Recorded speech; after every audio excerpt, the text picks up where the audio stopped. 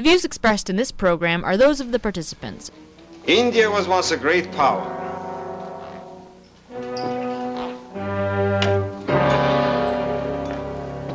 I intend to see her become so again.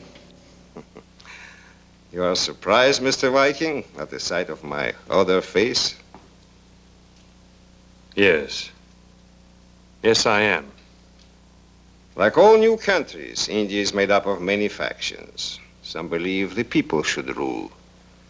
There are others, however, who think that they should be ruled. We are few, but we are, shall I say, strong. But to throw your country into war, it means destruction, famine. Life is of no consequence to me, Mr. Viking, as you will learn. You're insane. Perhaps. Perhaps it is an occupational disease among the very ambitious, Mr. Viking.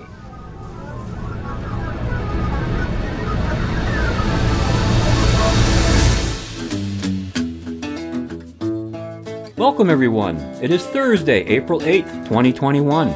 I'm Bob Metz. And I'm Robert Vaughn. And this is Just Right, broadcasting around the world and online. Join us for an hour of discussion that's not right-wing, it's just right.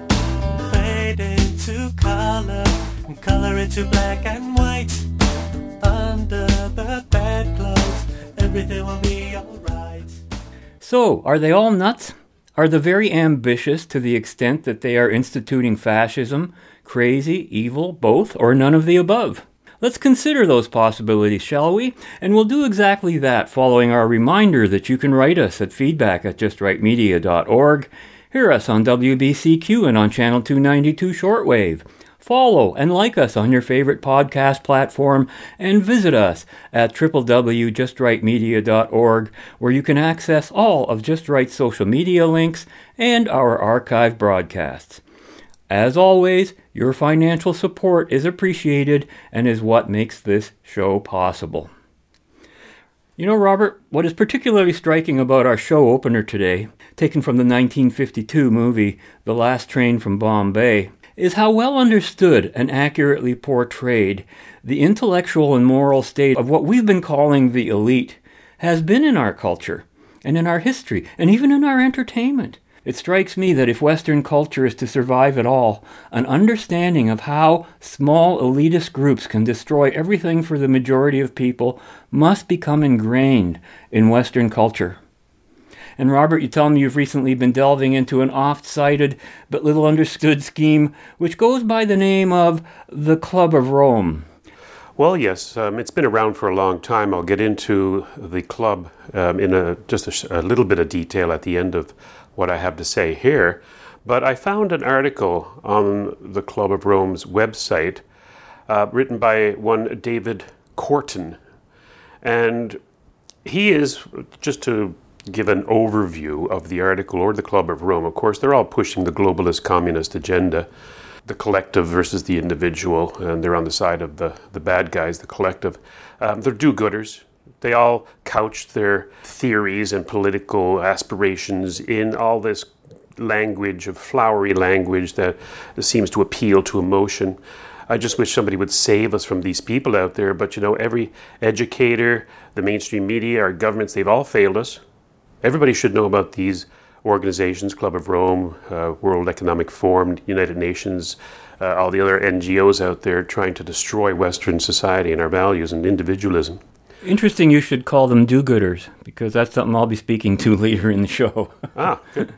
You know, these people, if they don't become the actual dictators and tyrants themselves, they aid, abet, and set the stage for dictators and tyrants, and we have to be aware of them. Now, as I have said on many occasions, our enemies are telling us explicitly that they want to destroy humanity. You just said it yourself. It's true. Although they've learned over the last 100 years or so to couch their true loathing for individual man and mankind in a sort of kumbaya type language, suitable only for hippies and the impressionable youth.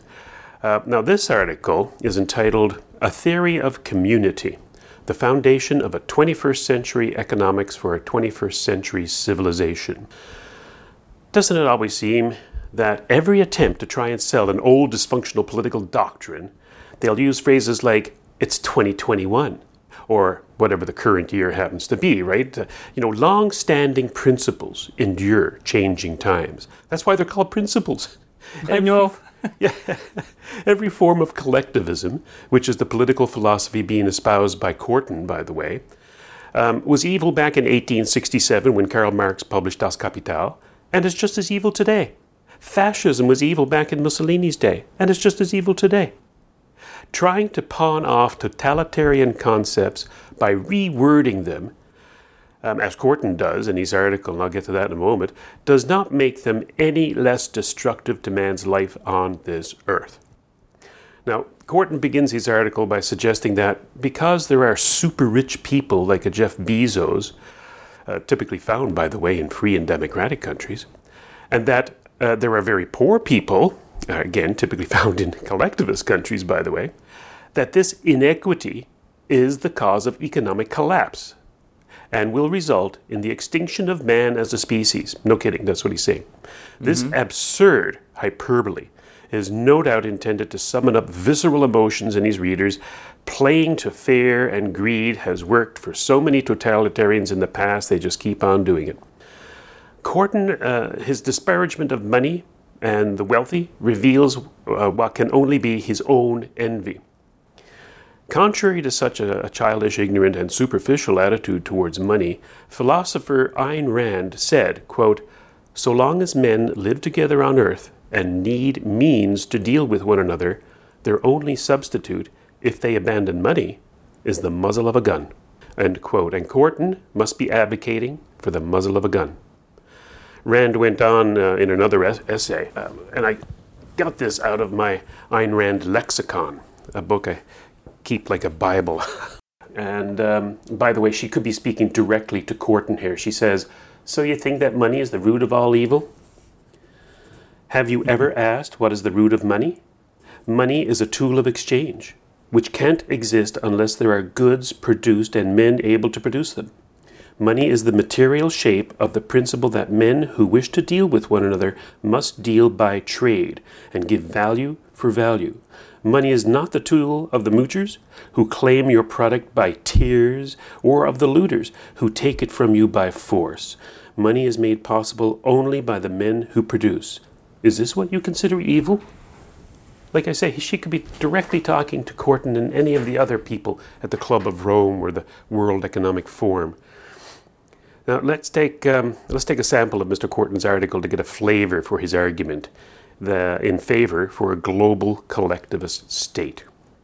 The challenge of organizing a human society of 7.8 million intelligent and self-aware people in symbiotic, and he puts in brackets here, mutually beneficial. It's like he's got to explain his terms after calling everybody intelligent.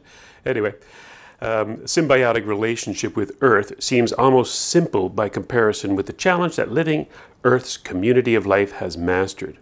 In learning to manage ourselves in ways that work for ourselves and for Earth, we have much to learn from healthy, non-human living communities that meet their needs through continuous exchange between cells, organisms, and Earth's physical structures with no need for money, command and control institutions, or legal adjudication. I don't even know what to say to that. Well, I got this out of it. Bees don't need money, institutions, nor laws, so therefore it must follow logically that neither should man. After all, That's exactly right. We're only just animals. We are no different than the self-organizing plants and insects. This is so reminiscent of David Suzuki's comparison of man to fruit fly maggots back in 1972. Basically, I study fruit flies, and I suddenly realized that basically we're all fruit flies. You're born as an egg, and you live in that egg environment, and your parents kind of cut out all the external crap that comes in and protect you and nourish you and clothe you and all that. But at some point, you hatch out and start crawling around and eating stuff on your own. You start reading, you start looking at the tube, you start doing all sorts of things. You hatch out as a maggot. And a maggot can now crawl around. It's got 2 dimensions, and it can ingest food at its will. and it defecates all over the environment, and some other smaller maggots can even eat your defecation and get some nourishment out of it. And, you grow as you eat more nourishment, and you molt. You become a second-level maggot, a bigger maggot. It even looks different. And the bigger you get, the more people more maggots you can crush with your weight. World overrun with... Yeah, most people in the world are content to stay as first or second level maggots. And they establish their own little area, and they crawl around there, and that's fine. And the guys that become 10th level maggots are really big wheels. Korten and Suzuki make a false extrapolation from the inanimate and the non-human to the human. Such an extrapolation cannot be done given human ethics and politics, concepts unique to man. Korten seems to be assuming that our nature is identical to that of rocks, rivers, carpenter ants, and halibut. He denies our nature as autonomous free agents who need to be able to exercise their free will, something not possessed by non-human species, and make rational decisions in their own self-interest. It is only with this freedom can an individual man provide for his own survival and pursue his own happiness. Korten, in his description of the non-human world, makes frequent mention that they are self-organizing, but he blanks out the fact that people already self-organize without the use of force. It's implicit in the term self-organizing, that such organizations are done by the self with no need for central planners. We self-organize every day in our interactions with others. Only in rare circumstances does the odd sociopath interfere with the peaceful interactions of the vast majority of rational man. The sociopath is an anomaly that we, by means of necessary force and self-defense, deter and separate from the vast majority of us who have no trouble getting along. Unfortunately, there are many sociopaths out there who often get away with tampering with the peaceful self-organization of men by making it seem that they're acting in our self-interest. Now, Korten continues, quote, "Despite our failings, it appears we humans are the currently most advanced expression of life's evolutionary journey towards ever-increasing intelligent, self-aware agency. We have yet, however, to develop the wisdom and skills required to use this capacity in service to the health and well-being of Earth's community of life, on which our own well-being ultimately depends." Unquote. Really, what hubris? With his saying that we must use our self-aware agency in the service to the health and well-being of Earth's community of life, he means you must use your free will to choose to sacrifice yourself on the altar of Mother Gaia. And of course, if you do not, then wiser individuals, such as himself, must step in to ensure that you do. And how do they do that? Force. Your free choices must be confined only to those that fit his description of being compatible with the nature of Earth. And once again, he turns the truth on its head. It's been shown through William Forster Lloyd's The Tragedy of the Commons. I think Milton Friedman talked about that a lot. That men, when allowed to own property, treat it better than they do than having to share property with others. Lloyd's example was the common cattle grazing land in Britain, but another example might be children sharing a single glass of an ice cream soda, with each having a straw. Knowing that there is a limited amount of soda, the two children compete viciously with each other to suck out the most soda in the quickest amount of time. If, however, each child is given his own glass of soda, he may choose to drink it all at once, or he may even save some for a later time. This is the simple concept, illustrated over and over again from the microcosm of children and soda to the macrocosm of nations, the tragedy of the commons. Now, the comparison of pre-Hugo Chavez Venezuela with post-Chavez Venezuela is striking as to how a self-organizing free people treat each other as opposed to how people treat each other in a top-down socialist utopia. Of course, there are countless other comparisons of a free and capitalist nation in the world of Korten. North Korea versus South Korea, Communist China versus Taiwan, the Soviet East versus the Free West. And with each demonstration, people like Korten respond with the predictable, they were implementing socialism incorrectly.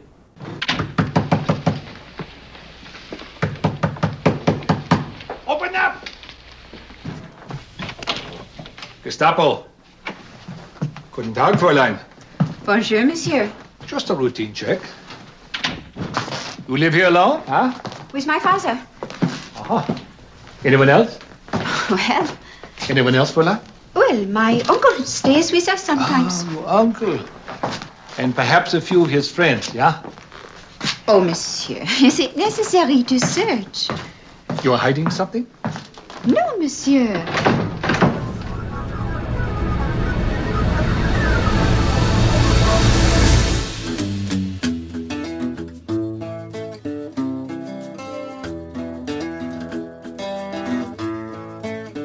Can I stay at a caravan park with 200 other caravans? Absolutely, Jason, you can do that. Go for your life. Oh, that's great. Well, can a couple of my friends park their caravans in my backyard? And we can have like a mini holiday because of all the border closures. We'll stay local.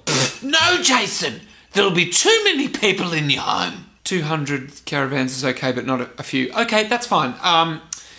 Can I play backyard cricket with my mates in my backyard? How many people, Jason? 16? No, Jason. That's too many. Too many. Okay. Well, can I go to the cricket and watch 22 men play cricket with 20,000 supporters watching along? Yes, of course you can do that. Don't be stupid, Jason. Right. Okay. Can I go to New South Wales? Yes, you can go to New South Wales whenever you want. Great. Or can I leave New South Wales? No, because no one will let you in. Gorton concludes his lengthy article with a wish list, which I'll jump towards. Note that every single thing he wishes for calls for the initiation of force against peaceful people. And of course, force comes in many forms: taxation, inflation, regulations, sin taxes such as a carbon tax, and just plain old violence, the kind we are seeing now with police officers arresting and beating up people who don't wear masks or attend church during this fake pandemic, etc. Now here's Gorton's list. There's 8 items. Number 1, stopping the use of plastic bags. The goal is a circular economy in which nothing is wasted and nothing is depleted. Stop how? I ask. By force, of course. That is so insane on its face. I'd like to see how he survives day to day and eating his food without having to deal with the waste that's created from him eating food. Of course. I guess he doesn't need a bathroom or a toilet. I guess that's the way he lives. That would be a waste of good fertilizer, yeah. Yes. He's going to truck that to China. That's probably what he'd want to do with it, yeah. And so, of course, how does he stop the use of plastic bags? By force. Force through regulation of manufacturers, retailers, consumers. There's absolutely nothing wrong with plastic bags. The disposal of such a useful object is what is at issue, not the bag itself. And guess who the major polluter is when it comes to plastic bags, or any other pollution for that matter? Communist China, the country Gorton undoubtedly wishes us to emulate. It's the tragedy of the commons again. Every communist country is dealing with that issue. So he says in his circular economy, nothing is wasted. By whose definition of waste? And he says nothing is depleted, he says. Well, I refer him to the tragedy of the commons. People take care of their private resources and property. Now, number 2, providing more organic food options. Now, of course, this is doublespeak for the elimination, again, by force of law and regulation, of herbicides and pesticides, chemicals that have made it actually possible, along with genetic engineering, to feed the very world he seems to care about. The lunacy. Number 3, passing laws requiring corporations to act responsibly. The goal is an economy in which all businesses are owned by and accountable to the people they serve. Now, this is a dictionary definition of fascism, where people may own property and corporations may still exist, but they do so only in service to the state, the community. Number 4, ending war. That's a laudable goal. I can agree with that indeed, only that wars are invariably started by tyrannical collectivist countries. So instead of tritely saying ending war, Gorton could accomplish the same goal by simply saying end collectivism. Boom, war's over. Number 5, incentivize the purchase of electric cars. Now, this one here is interesting, and I'm going to stick on the word incentivize because I happen to love a Tesla. I had an opportunity to drive a Tesla Model S, and man, was I blown away What a fantastic machine. I invested in the company. There you go. Public ownership. Anyway, governments incentivize with either a carrot or a stick. Both often require force, most often. The carrot is usually subsidies paid by taxes, and the stick is to make gasoline-powered vehicles more costly to operate through things like higher gas taxes or restricting their use. Number 6, providing everyone with a guaranteed income. The goal is to assure everyone access to work that meets their material needs with dignity and satisfaction. Boy, doesn't that sound beautiful, Bob? Here it is, pure communism writ large. Provide everyone with an income, guaranteed. At whose expense? At whose expense? Corton obviously has no idea what money is, that it can't be printed out of thin air without being backed by productive effort, as Rand just said, right? This is basic economics. But what can we expect from such a man as Corton? Because, he preceded his article, the one that I'm quoting from, with a quote from John Maynard Keynes, the intellectual father of hyperinflation and creating something out of nothing. And not to mention that it is the nature of many of our fellow men, when given money without having to produce for it, often fall into a self-loathing malaise. There's no dignity in receiving welfare. Dignity lies in productive effort. It's as simple as that. Number 7, accepting all migrants fleeing social and environmental collapse. The goal is a world in which every place is a healthy place and every person has a place. Boy, doesn't that just sound great. Except, I thought you're going to fix all the social and environmental collapse. So where are they coming from? That it's still nasty in their countries? The goal of Agenda 21, which we've talked about a lot, is the overtaking of the West by massive immigration of people to whom individual freedom has not been an influencing factor in their own cultures. They typically flee collectivist regimes or tribalistic cultures. Or, as is often the case today with the West becoming more welfare statist, they're simply going from one welfare state to a more generous one like Canada. And rather than displace these billions of people, why not eliminate those factors in their parts of the world, preventing them from flourishing? And by the way, there's no threat of an environmental collapse. This is just another fear tactic outlined in Agenda 21, long since disproved by, guess what? Science. Yeah, obviously. Number 8, and the last one, assuring that every child is a wanted child. Well, again, doesn't that sound nice? Everybody's child is wanted. But where did you hear these words before? This type of phraseology is language of eugenicist Margaret Sanger and those who followed her in her footsteps. Those are these people advocating for late-term abortions and the murder of the newborn. And I'm not joking about that. There are states in the United States, democratically run, who are saying that it's okay to murder, though of course it wouldn't be murder because they've made it legal, a child after it has been born. So this is what he's advocating. That's straight out of China, isn't it? Well, they're killing their people. Oh my God, I just read an article in the Epoch Times yesterday about a Chinese reporter in Hong Kong being threatened because she uncovered first-hand accounts of organ harvesting of Uyghur Chinese while they're still alive and conscious, and it is a grim read. I'm telling you, that place is a mess. It's just like Nazi Germany, and we're living through it. And anybody who deals with China, or any nation certainly who deals with China, they shouldn't be. No civilized country should deal with that country at all. Now, Mr. Corton seems to be one of those people who can't see the trees for the forest. To them, society and the community, the collective, is the indivisible unit of our polity. Individuals are expendable as long as the collective survives. His views are also those of the sociopaths who agree with population control, a despicable agenda pushed by the United Nations, the World Economic Forum, the Club of Rome, and people like Bill Gates, amongst many, many others. And by the way, for an in-depth database of collectivists like this, I direct our listeners to a website called discoverthenetworks.org. It lists the key individuals and organizations and how they interrelate. Mm-hmm. I'd also encourage people to read David Corton's article, which can be found on the website, as I say again, of the Club of Rome, of which he is a member. Now, to get to the Club of Rome, very briefly, the Club of Rome has been around since 1968, and here is a quote from one of their publications called The First Global Revolution, which will tell you exactly what they think of humanity, despite their couching their goals in so much syrup. Quote, "In searching for a common enemy against whom we can unite, we came up with the idea that pollution, the threat of global warming, water shortages, famine, and the like would fit the bill. In their totality and their interactions, these phenomena do constitute a common threat which must be confronted by everyone together. But in designating these dangers as the enemy, we fall into the trap which we have already warned readers about, namely mistaking symptoms for causes.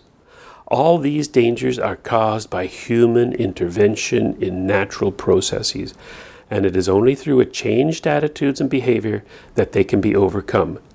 The real enemy, then, is humanity itself." Unquote. There you go. The Club of Rome despises humanity, wants to depopulate the earth, and it's, again, they're telling you. They're letting you know already in their writings and publications. But how many people have heard of the Club of Rome? You go to YouTube and look up some of the Club of Rome videos or anything like that. Their views are less than ours sometimes, you know. And yet these people are major movers and shakers. They're what David Suzuki would call 10th order maggots. Now, just to finish off this section, Bob, I want to leave it on a bit of an uplifting note, as I try to do sometimes. Let's contrast this kind of morbid advocacy for a global dictatorship to the life-loving motivation of a man like Elon Musk, the wealthiest man in the world, by the way, who came up by his wealth honestly, as far as I know, although I do understand it was with the help of government subsidies, which as a businessman he accepted, but as an individual, he's denounced. He's denounced these subsidies, saying that they're not necessary, but because the government is offering them to his competitors, he has to take them. That's the business thing, right? Sure. He also, by the way, favors a universal basic income, but then again, you know, nobody's perfect. Now, Musk has tens of thousands of people working for him, requiring no force, no laws, no regulations, but out of a desire by each and every one of them to create, to produce, and to profit. Musk is a man who's using his wealth and organizational skills not to signal his virtue or to be anyone's savior, but to further his own personal dreams and build a future he can feel good about. Becoming a multi-planet species in spacefaring civilization, this is not inevitable.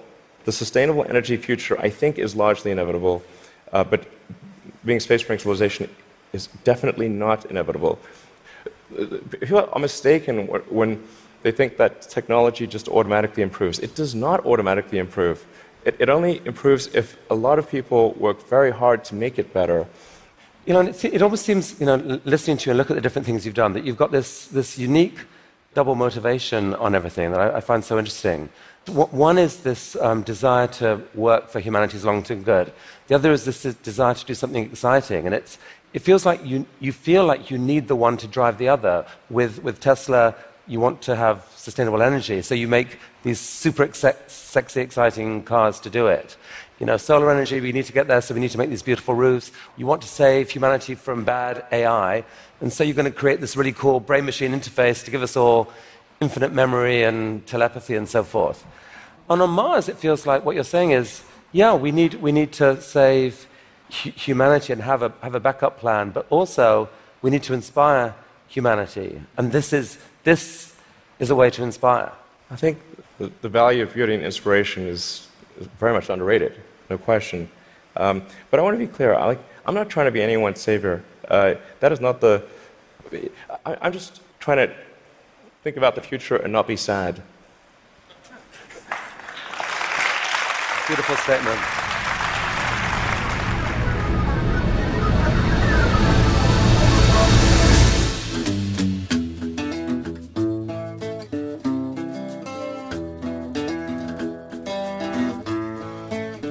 Today I'm going to talk about evil.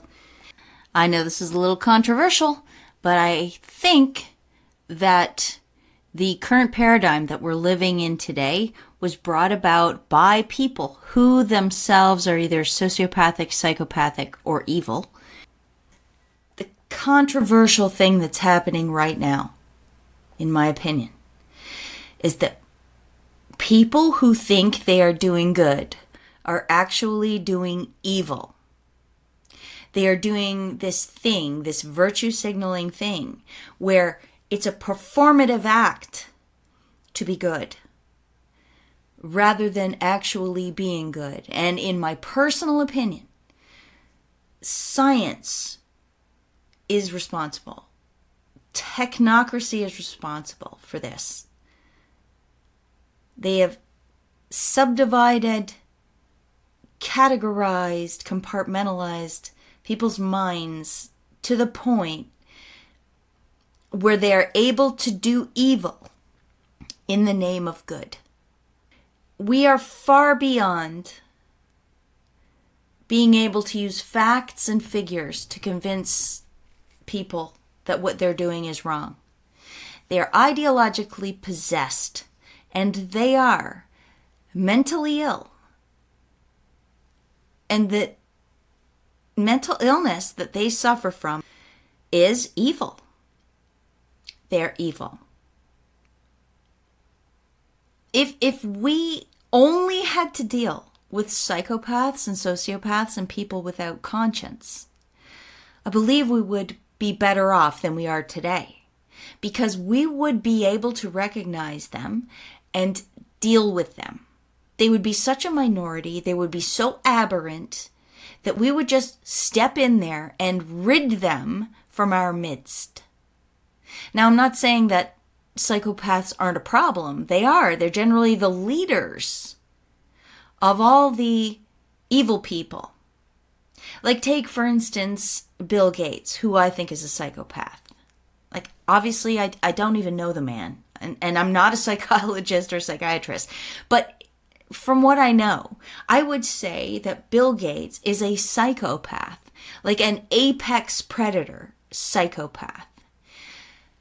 And all the people who work at his organization, who have ever sent him money, who have ever sat down in a room with him, who have had the power, but who have never stopped him, who have never blown the whistle on him, etc. All of his enablers, they are the problem. And they are evil. Because, unlike Bill Gates himself, the apex predator psychopath, who is operating as a broken, incomplete specimen of a human being, in my opinion, missing a conscience, constantly seeking to win a game, no matter what the price to other humans. Unlike him, the people who support him and surround him and don't stop him and work for him and kind of suspect something's wrong but don't do anything about it and keep drawing a paycheck from him and taking his money, these people are evil because they know better.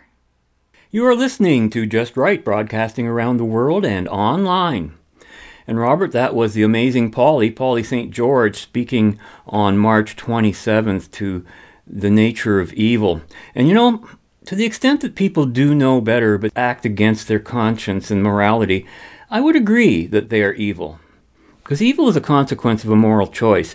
But my first reaction to hearing Polly St. George discuss the idea that all of the enablers of the sociopaths and psychopaths are evil was that chapter in Isabel Patterson's book, The God of the Machine, in which she makes the same observation made by Polly, but instead attributes the phenomenon to not people being evil, but to people being good. So this comes from her book, The God of the Machine, which was first published in 1964, but this chapter, The Humanitarian with the Guillotine, I have referred to before, and it was written in 1943. And that's important to keep this in mind, because bear in mind, World War II had not yet ended when she wrote this, okay? And tell me how much of this reminds you of what you see going around us today. And I quote, "Most of the harm in the world is done by good people and not by accident, lapse, or omission. It is the result of their deliberate actions, long persevered in, which they hold to be motivated by high ideals towards virtuous ends. This is demonstrably true, nor could it occur otherwise.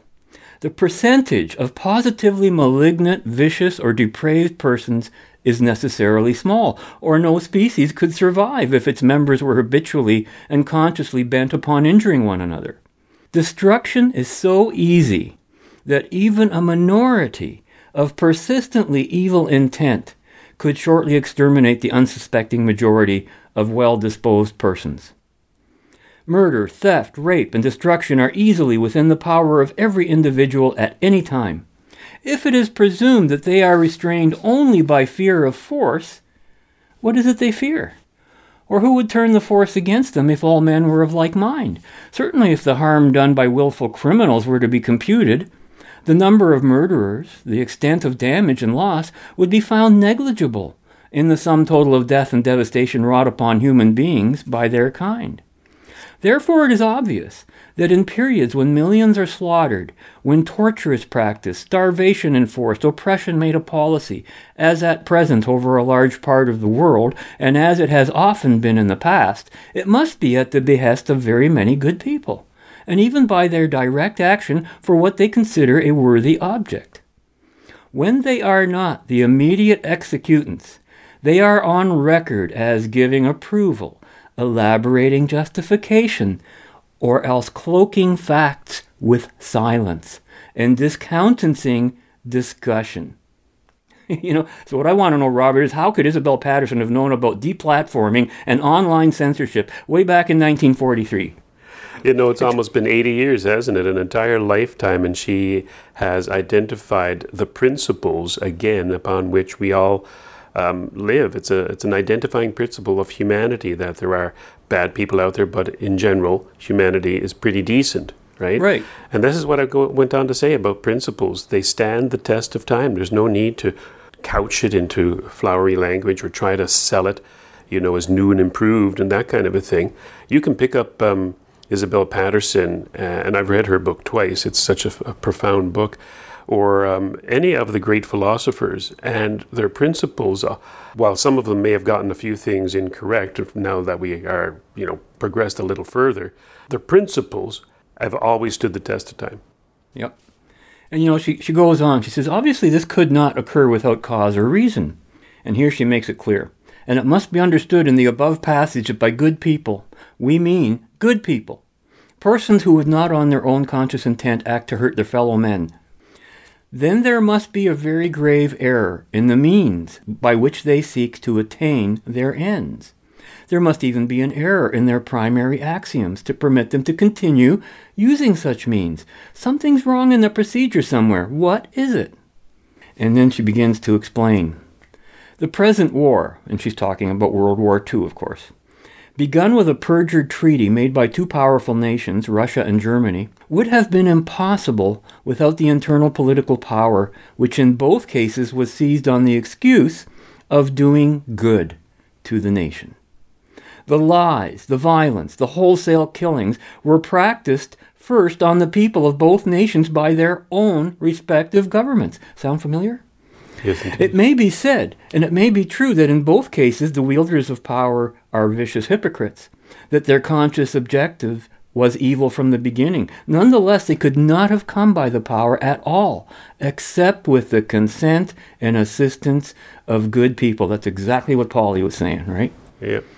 Further, the principal political figures now wielding power in Europe, including those who have sold their countries to the invader, hello, that was your topic last week, Robert, are socialists, ex-socialists, or communists, men whose creed is the collective good.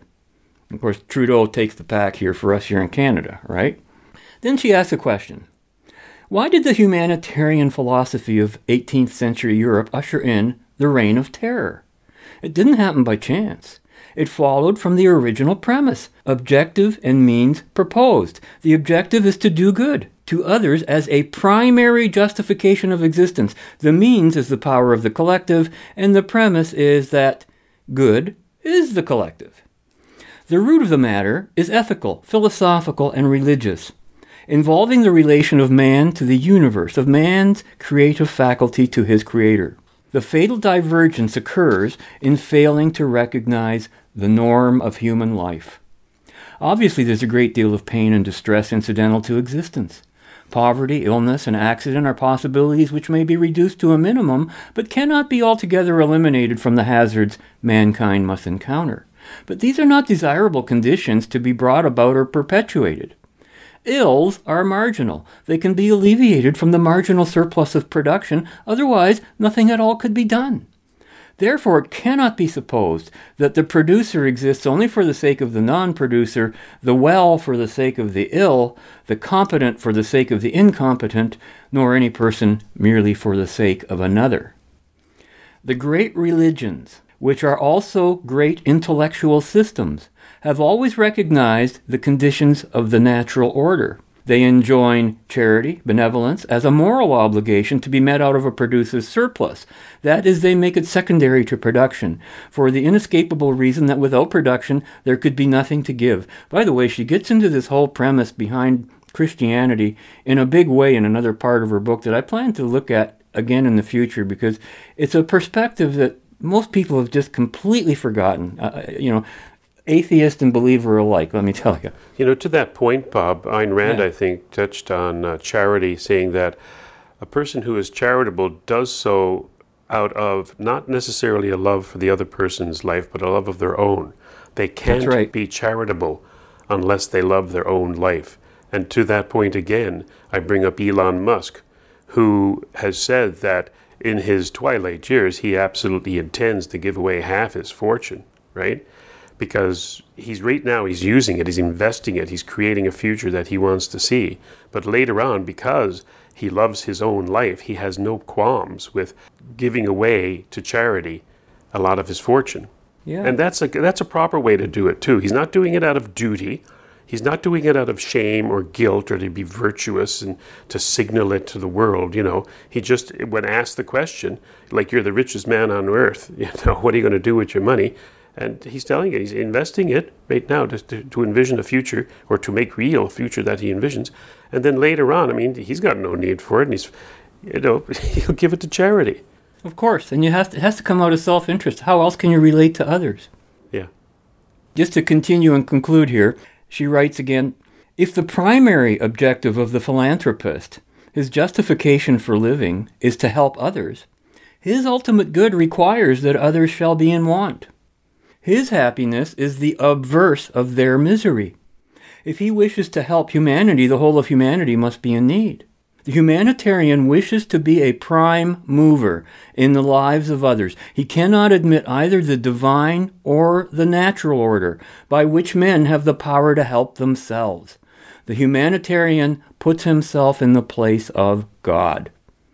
What kind of world does the humanitarian contemplate as affording him full scope? It could only be a world filled with bread lines and hospitals, in which no one retained the natural power of a human being to help himself or to resist having things done to him. This is what we're seeing today around us all the time now. Yeah. And that is precisely the world that the humanitarian arranges when he gets his way. When a humanitarian wishes to see to it that everyone has a quart of milk, how is he to contrive that he shall have all the milk to distribute?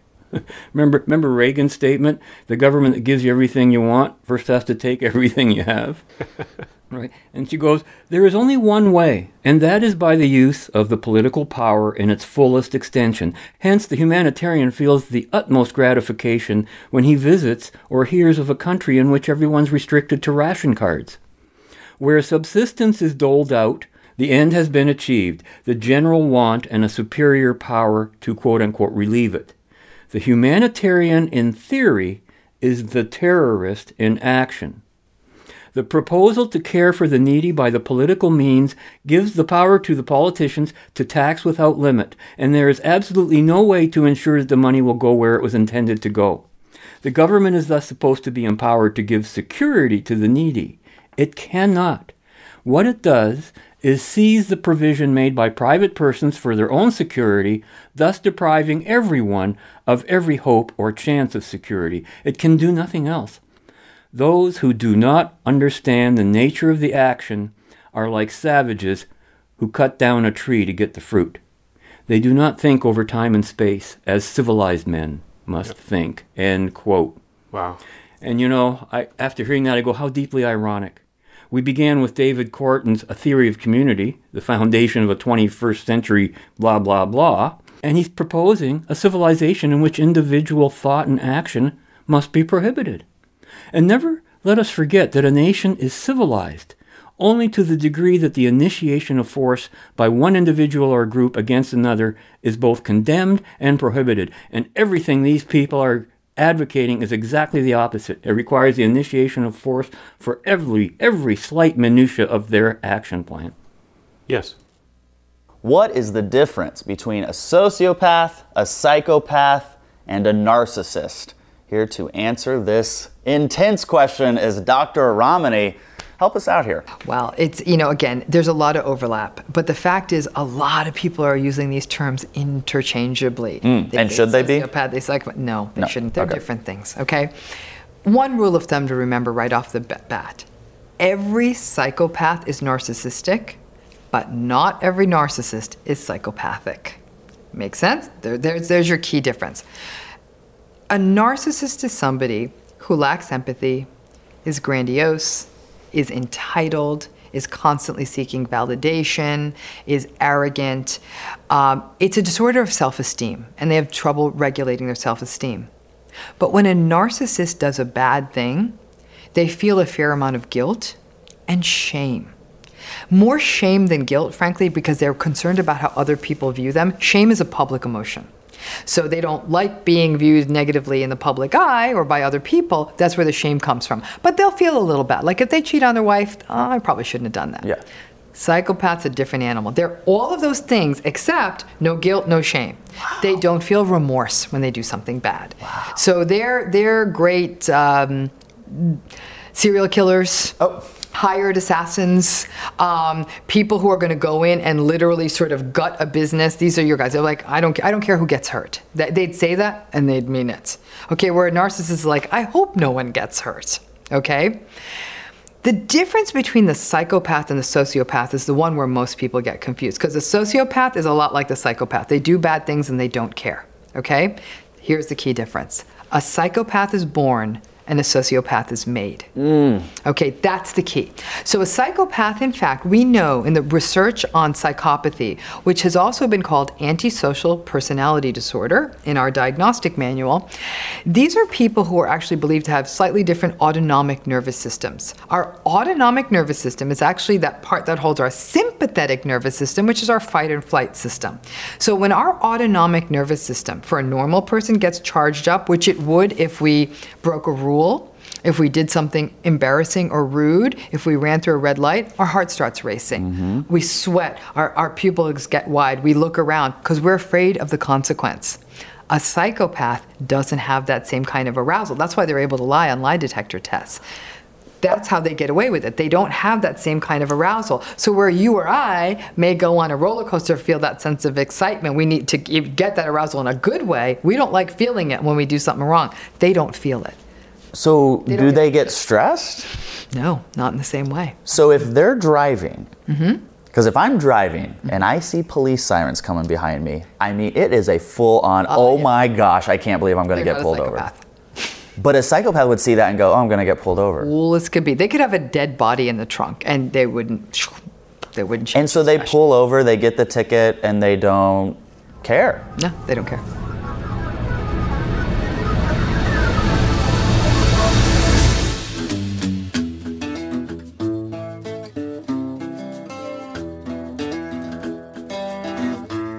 If evil people cannot be defined by the illegality of their deed or the magnitude of their sins, then how are we to define them? The answer is by the consistency of their sins. While usually subtle, their destructiveness is remarkably consistent. This is because those who have crossed over the line are characterized by the absolute refusal to tolerate the sense of their own sinfulness. More than anything else, it is the sense of our own sinfulness that prevents any of us from undergoing a similar deterioration. A predominant characteristic of the behavior of those I call evil is scapegoating. Because in their hearts they consider themselves above reproach, they must lash out at anyone who does reproach them. They sacrifice others to preserve their self-image of perfection. Evil, then, is most often committed in order to scapegoat. And the people I label as evil are chronic scapegoaters. They attack others instead of facing their own failures. As life often threatens their self-image of perfection, Evil people are often busily engaged in hating and destroying that life, usually in the name of righteousness. The fault, however, may not be so much that they hate life as that they do not hate the sinful part of themselves. What is the cause of this failure of self-hatred? This failure to be displeasing to oneself, which seems to be the central sin at the root of the scapegoating behavior of those I call evil. The cause is not, I believe, an absent conscience. There are people, both in and out of jail, who seem utterly lacking in conscience or superego. Psychiatrists call them psychopaths or sociopaths. Guiltless, they not only commit crimes, but may often do so with a kind of reckless abandon that is not particularly characterized by scapegoating. This is hardly the case with those I call evil. Utterly dedicated to preserving their self-image of perfection, they are unceasingly engaged in the effort to maintain the appearance of moral purity. They worry about this a great deal. They are acutely sensitive to social norms and what others might think of them. Like Bobby's parents, they dress well, go to work on time, pay their taxes, and outwardly seem to live lives that are above reproach. The words image and appearance and outwardly are crucial to the understanding of the morality of the evil. While they seem to lack any motivation to be good, they intensely desire to appear good. Their goodness is all on a level of pretense. It is, in effect, a lie. This is why they are called the people of the lie. Remind you of anyone or anything? The concept of virtue signaling? The keeping up appearances, nature of all of the folks around us who will take the vaccine, will wear the masks, will do the social distancing, will gather together in mobs to shame those of us who won't. They are literally dedicated to the lie. All they care about is appearing just. You know, Bob, what you were just quoting from Isabel Patterson sort of dovetails into what we discussed on last week's show, the survey about how many Canadians actually think that the provincial premiers and the Prime Minister are doing a great job, and how many people have no objection to people's rights being suspended in this so-called pandemic. And it turns out, of course, that it was a majority. In some cases, as much as 2/3 of people have total disrespect for the individual and would do anything for his own health and safety, including locking up, imprisoning, fining people for things like not wearing a mask or coming too close to them in a Shoppers Drug Mart lineup. Like we said last week, it is the minority, the sociopaths out there. And they have to be sociopaths because they're pushing a philosophy which is antithetical to individuals in society. It starts off with the writers and the philosophers, like the philosopher Hegel and his dialectic. And people basically said, that's the end of philosophy. Hegel's got it right. The individual owes his life to the state. So that one man, Hegel, influenced so many people who followed him, right? The followers. You got your intellects. The really, really small minority create the agenda. And then you've got a bulk of followers, right? And then on the other end of that spectrum, you have people like you and I who are critical thinkers. And we protest, again, a further smaller minority. We speak out. Because there's a lot of people out there, and that survey showed it, that don't like what's going on. But they don't do anything about it. It takes just a handful of people like you and I, amazing Polly St. George, Laura Lynn Tyler Thompson, Frank Vaughan, Maxime Bernier, in Canada at least, Mark Friesen, Salim Mansur. You can almost name, all of the people in this group, right? But it turns out to be a really, really small minority. Always is. And I think that's what people have to understand, is that you can either be a follower or you can be a critical thinker, but in either case, you really got to do something. Otherwise, you're just going to be run over, just like so much fodder, cannon fodder. And that could be quite literal, too. So if I return to the question I asked at the beginning of the show, are all these people nuts? Are the very ambitious to the extent that they're instituting fascism crazy, evil, both, or none of the above? Well, I looked up sociopath prior to this conversation. Yeah, I remember you and I have been down this sociopath before. Yes, a number of years ago. Yeah. Mainly because, when I was studying psychology, I got a degree in it. There was somewhat of a distinction between psychopathy and sociopathy. A sociopath is basically 1 in 100 women can show signs of this personality disorder, and 3 in 100 men. So about 2% of the population, 2% of Canadians, that would be 750,000 people. And we don't see the actions of 750,000 people being sociopathic, right? Right. So in other words, they may be sociopathic, but they don't act on it, at least not that we see or that they are accountable for. A very, very small percentage of that very, very small percentage are the ones who are the criminals and are the ones who are the politicians and the academics who are pushing for this nonsense. Like you said, the stupid people out there, they're not stupid though. They're just sociopaths. They don't care. They want power. They don't care who they have to step on to get it.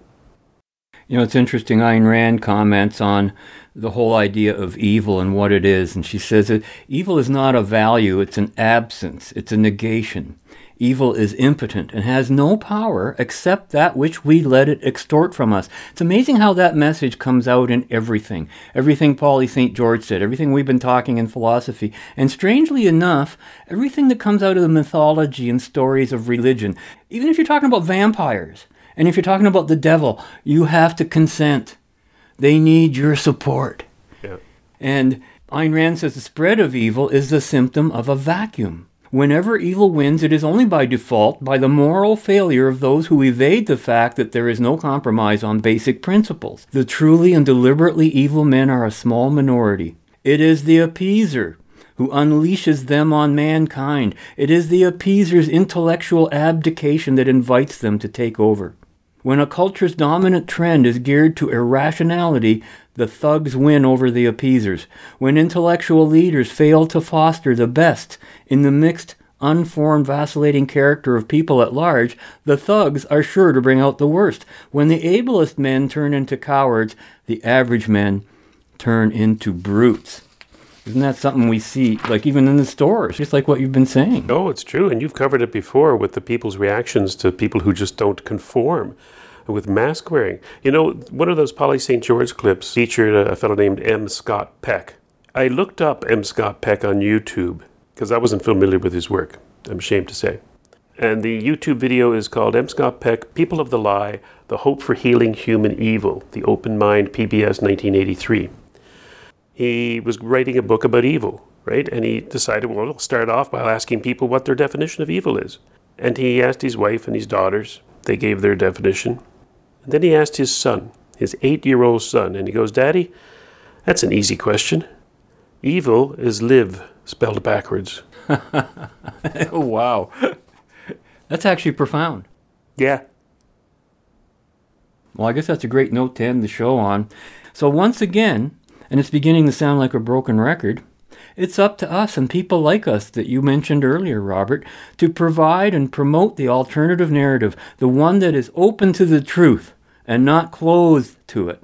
Do your part by not only sharing programming like this and spreading the word in any way you can, but by also making sure that you join us again next week when we will continue our journey in the right direction. And until then, be right, stay right, do right, act right, think right, and be right back here. We'll see you then. Fade into color and color into black and white. Under the bedclothes, everything will be alright. How many here are not under the age of 30? 20-somethings? Let me hear from the 20-somethings. Yeah! These are the dumbest people I've ever met in my life. Not personally, just as a group. I know they're dumber than people my age. When I was growing up, we didn't have any childproof caps. You dropped a Coke bottle, it didn't bounce, it shattered. Our parents let us play with guns and knives and fireworks. You know what happened to the dumb kids? They didn't make it.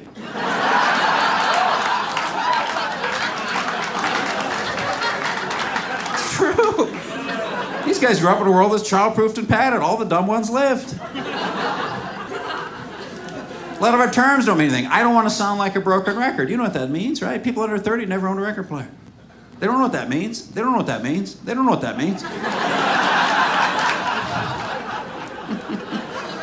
You still don't.